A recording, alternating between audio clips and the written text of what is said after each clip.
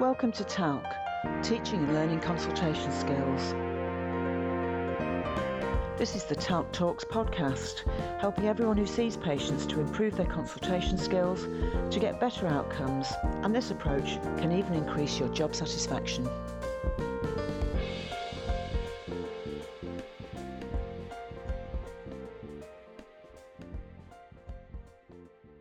Today I'm joined by Anne, Julian and Jonathan. Julian, would you like to introduce yourself? Hi everyone, I'm Julian Tompkinson. I'm a GP and trainer in Bolton and a primary care medical educator in Manchester. Thank you. Anne? Hi, I'm Anne Thomas. I'm a GP in Manchester and also a primary care medical educator in Manchester. Thank you. And Jonathan? Hi, I'm Jonathan Squibbs, a final year GP trainee based in South Manchester. Thank you. Today's podcast concerns the module which is called TALC, Skills for Managing Time Effectively. We're going to be talking about time during the consultation, how it feels, how we can use our time well, and how to make our uses of time more effective. Julian, could I begin by asking you what kinds of concerns clinicians in training have about time during consultations with patients? Yeah, I think it's the most commonly requested problem area that we're asked to look at when we're teaching consultation skills. And actually discussing this topic a bit more reveals there's a load of emotions and sort of behaviours that come from this problem with time management. And these can be just things like how stressful it feels to run late, how we hate keeping people waiting, if we're running behind. Some of my trainee clinicians will say how they can almost feel the patient sat in the waiting room and how cross and frustrated they must be. And then they often start feeling guilty if they keep people waiting, and that means that can lead to them feeling overwhelmed. Then they can start to rush, or they can start to feel that they have to give extra time to the patients. They owe the patients extra time for keeping them waiting. And then sometimes things that happen is that they stop listening to the patients, they lose the flow and structure of the consultation. And it can even end up as a bigger picture where we've heard phrases like, I'll never be on time, I'm no good, what do people think about me, I'm not going to pass my exams, I'll never be ready or fully qualified, I'll never be able to consult like an experienced doctor or clinician. And it's a huge big area, and it's something that we can really work on and help clinicians in training. Wow, that is a lot, and as you say, it's quite an emotional and stressful issue. Anne, do you have any other thoughts about what comes up for clinicians when they talk about this? Yeah, so we'll quite often collate a sort of wish list for skills that we're going to focus on to develop in the consultation. As Julian said, it's really common that trainees, they'll ask things like, how can I speed up? So it is on their mind, or they'll ask, what do you have to do to save time in consultation? So there's an idea that there's possibly they're looking for shortcuts or ways to save time. Being efficient is frequently mentioned, so there is a recognition that there are efficiencies to be made. So when we're sort of perhaps focusing on some skills, often maybe when they've identified it as an issue, they'll say, I want to be a bit more efficient. How do we work on that? So yeah, as Julian said, it's a really common concern. And of course, realistically, we will always have a relatively limited time with people. And yet when we observe experienced clinicians, they still get people saying things to them like, thank you for giving me so much time, or thank you for listening, even though the consultation hasn't been particularly long, whereas inexperienced clinicians might have quite long consultations and seem to somehow get less done. So it's an interesting area, isn't it? Julian, how do you approach this issue of time when you want to help people improve their consultation skills? Yeah, it's like, as you and Anna both said, it's the key really is to practice consultation skills. It's not so much as it's a magic wand to suddenly run to time. So I suppose becoming aware, learning and practicing core consultation skills is really the way forward. And, the modules that are in the TALC programme cover all the different sections and elements of the consultation. And every single one of those sections can help with time management. So I could go through all of them, but for instance, listening without interrupting. So many clinicians over the years have said, just by sitting and listening to the patient and not interrupting them, I heard loads of great information that saved me having to ask any further questions. So that instantly it saved loads of time. If you move on in the consultation, trying to really identify the patient's agenda or agendas early in the consultation really helps you focus on the need of the consultation, and that can save time by providing a real focus and structure. And then if there's quite a lot to deal with at the consultation, setting an agenda pays attention to this structure. What can be realistically expected to be covered in that consultation or that encounter. So these skills can be learned and practiced separately and slowly, and then combined and built together. And like everything you want to master takes effort and practice. And I suppose you can think of it a bit like when you start learning to drive, you don't immediately enter a Formula One race and try and beat Lewis Hamilton. Yeah, definitely. You don't start in a Formula One race. And I think that idea of establishing core skills, perhaps quite slowly in a way, but getting to hone them and do them well is a good way to go. And it's clear that some good listening skills will save time. And one helpful way is to watch a consultation or a recording and observe carefully for things that seem to take up a lot of time. Can you comment on some of the things that you might see in consultations that actually waste time unnecessarily? Yeah, so as you've identified, observing a consultation is a really helpful way to begin to identify these. Frequently see asking the same question several times. And this is often perhaps because the clinician has forgotten the answer or has asked the question and then not paid attention to the answer. Also asking patients for information that's already been given, again, about sort of listening and paying attention. So sometimes something that's come out in the narrative will then be questioned again. And not only does this waste time, but patients pick up on this, and it's can be a way that patients will disengage if they think they're not being listened to. We notice repeating explanations. Often this is a real sign that a shared understanding hasn't been reached. Clinicians will pick up on the cue that a patient looks wary and simply repeat the explanation rather than taking some time to achieve a shared understanding. We see quite a lot of asking irrelevant questions, perhaps about what's happened in the past, perhaps using a sort of formulaic sort of medical school list of questions to be asked rather than focusing and trying to understand on what's happening right now. And that can waste a great deal of time. Asking permission to ask questions. This is something that we see where clinicians in training will say, is it okay if I ask some questions, and say this several times, and it's just unnecessary, and it takes up a lot of time, and I think it can be quite irritating for the patient who understands what the medical interview is about. Often failing to summarise what has been said leads to patients repeating themselves. Again, as we said before, if patients don't feel that they've made themselves understood to you, and if the clinician hasn't indicated that the patient has been understood, then sometimes that repetition can go on, and this can be related to sometimes if the emotional meaning of what's been said has not been picked up on or indicated. So there's sort of top 5 or 6 of what we see, that there are a number of things that can waste time. Yeah, that's quite interesting. And the theme of repetition has come up a lot when people perhaps haven't picked up on what's been said, and anything that's being repeated is inevitably wasting time, isn't it? Jonathan, I'm interested from your point of view as a clinician in training. Do you think clinicians in training are aware of where they use up time, perhaps unnecessarily? What do you think? Yeah, so certainly when we used to see the other trainees sort of face to face, one of the main things we were discussing was how long appointments are, how late we ran the other day, those sorts of things, and discussing reasons for those. And I think a lot of the time, sort of, certainly I've been guilty of this, that trainees might tend to not necessarily blame, but think about other aspects. So it's, using the IT, or the patient mentioned multiple things and brought something in at the end of the consultation that made things go longer. And it's about trying to try and maybe make shortcuts, so type while the patient's in the room or something, to try and reduce down consultation times, etc.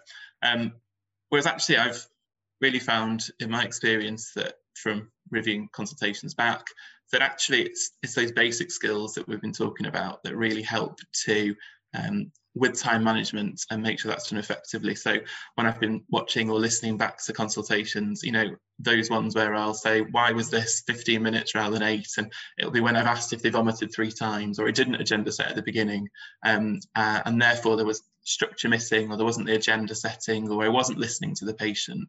And actually what I've realised is that it's so important to really develop those basics of the consultation skills, so that we can then sort of include and develop and work on maybe the more advanced skills as listening skills improve. I've really found that I'm able to focus more on the patient, really understanding their needs, and overall that tends to lead to more effective and efficient use of time with consultations. Thank you for all those thoughts from everyone. I think it's really, really interesting. Before we move on, I'd just like to quickly pick up this thing about shortcuts, because I think experienced and skilled clinicians are not big fans of shortcuts. Being focused on what really is important is not a shortcut, that's being focused. But if you try and cut corners or hurry people up, it often comes back to bite you in the end, and it makes the risk of error much higher, actually, and the risk of reconsultation, which wastes more time if people have to come back. So I think we have to think very carefully and avoid thinking about shortcuts, and perhaps think about increasing effectiveness rather than trying to kind of cut things out. I'd like to turn now to think about the specific things that we can do to help us use time more effectively. And these are sometimes called the skills that provide structure to the consultation. So Julian, I was wondering if you could say something about structure here and how that can help.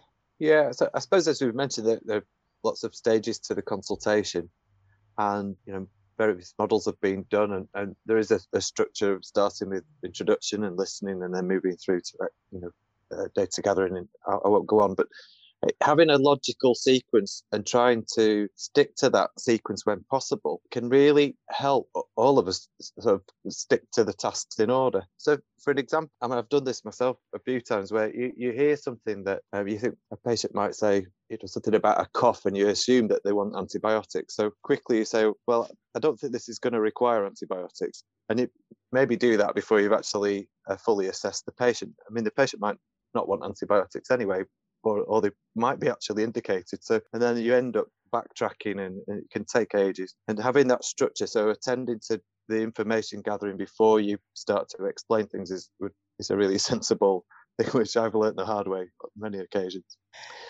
Another important skill is then sort of explaining or signposting the sequence to the patient. So, for example, you might have a patient who's come with a sore back. They also got a mole that's changed on the back. And you might say to them, well, let's start by spending some time understanding the pain in your back, and then I'll make sure to examine the mole when I check your back later. And then that really sort of helps share the structure and the flow of the consultation with your patient, as well as making a plan a bit more, tactile in our minds, I suppose. I think that's really good information, and I think one of the things about the TARC resources is all of us, and I definitely include myself in this, we have learnt the hard way about not doing this, and it would be so helpful to people who are learning these skills to realise there are easier and more flowing ways to go through the consultation.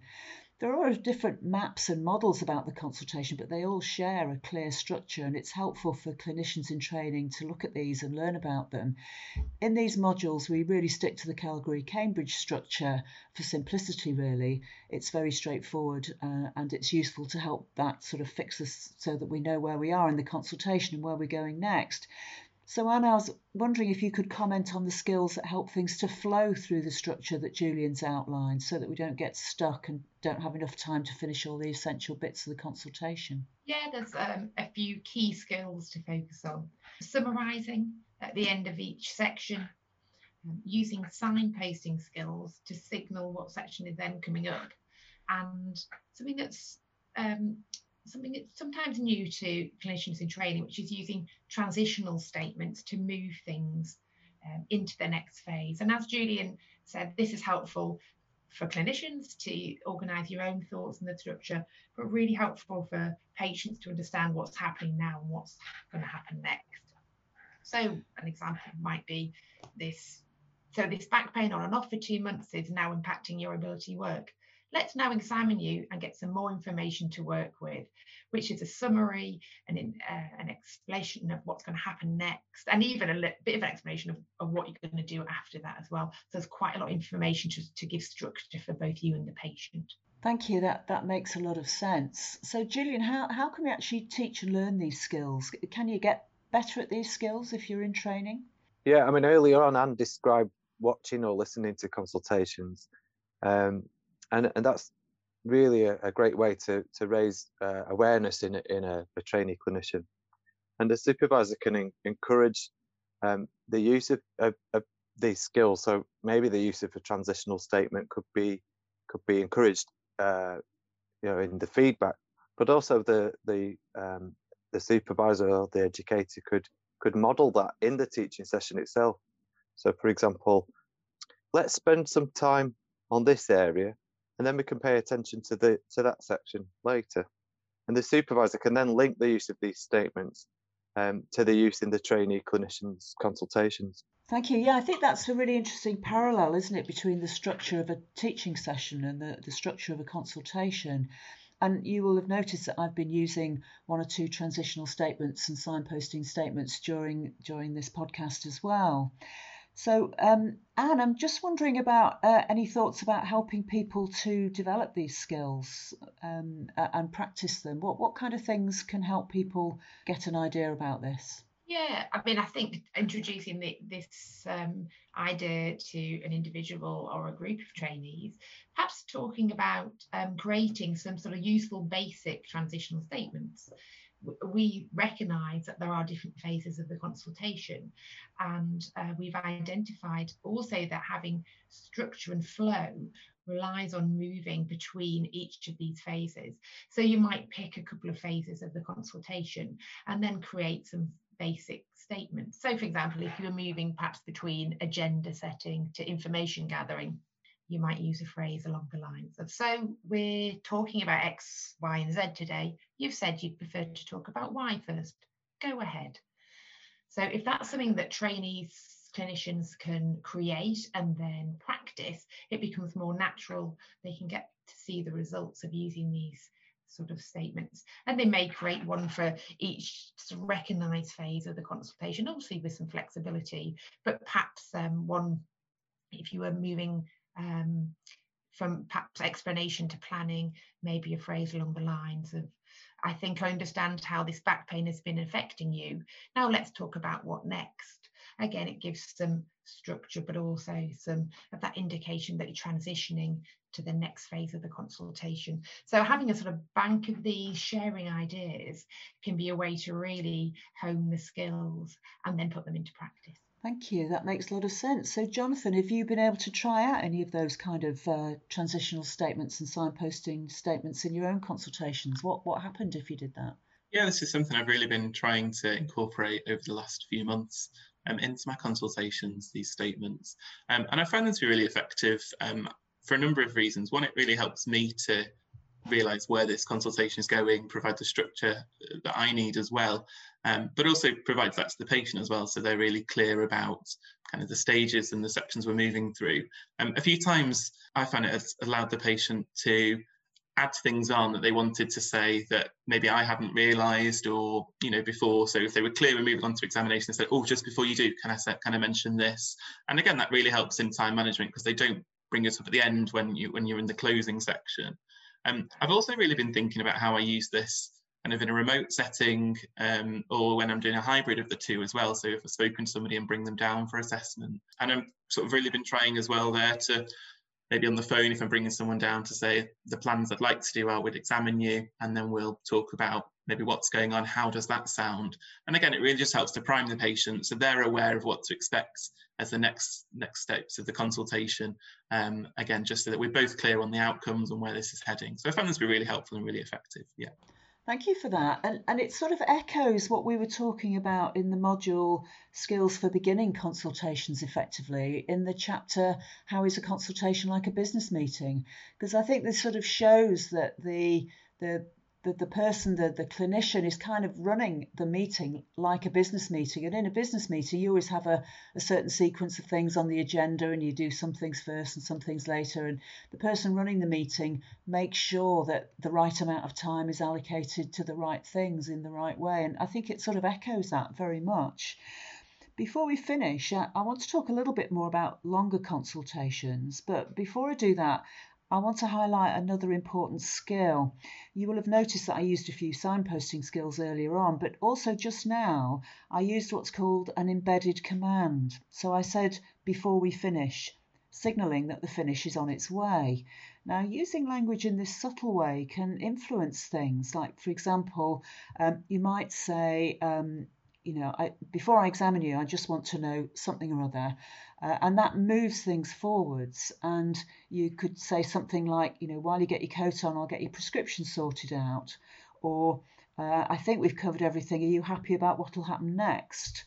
So you're kind of signalling what's coming next, and you're signalling the progress through the consultation as well. That when you say something like, I think we've covered everything, you're kind of signalling the end is coming.